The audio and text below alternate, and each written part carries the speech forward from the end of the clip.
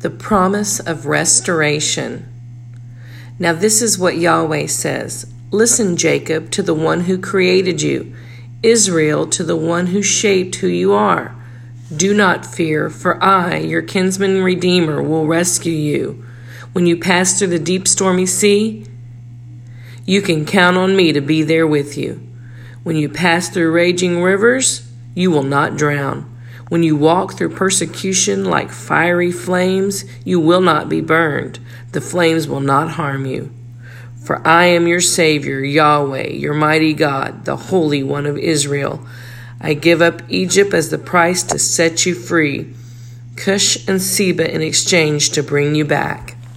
That is Isaiah 43, and it was actually 1 through 3 are the verses that I just read. You know, Jacob was created, but Israel was formed, and God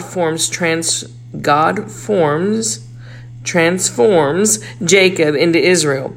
God is seen here as the one who changes the nature of man. And God's method of deliverance is not out of, but through. His presence as we go through difficulties becomes our deliverance. So that right there is Isaiah 43, 1 through 3. And I hope you have a blessed day today. And we'll catch you tomorrow for the next Bold Truth, Raw Faith podcast.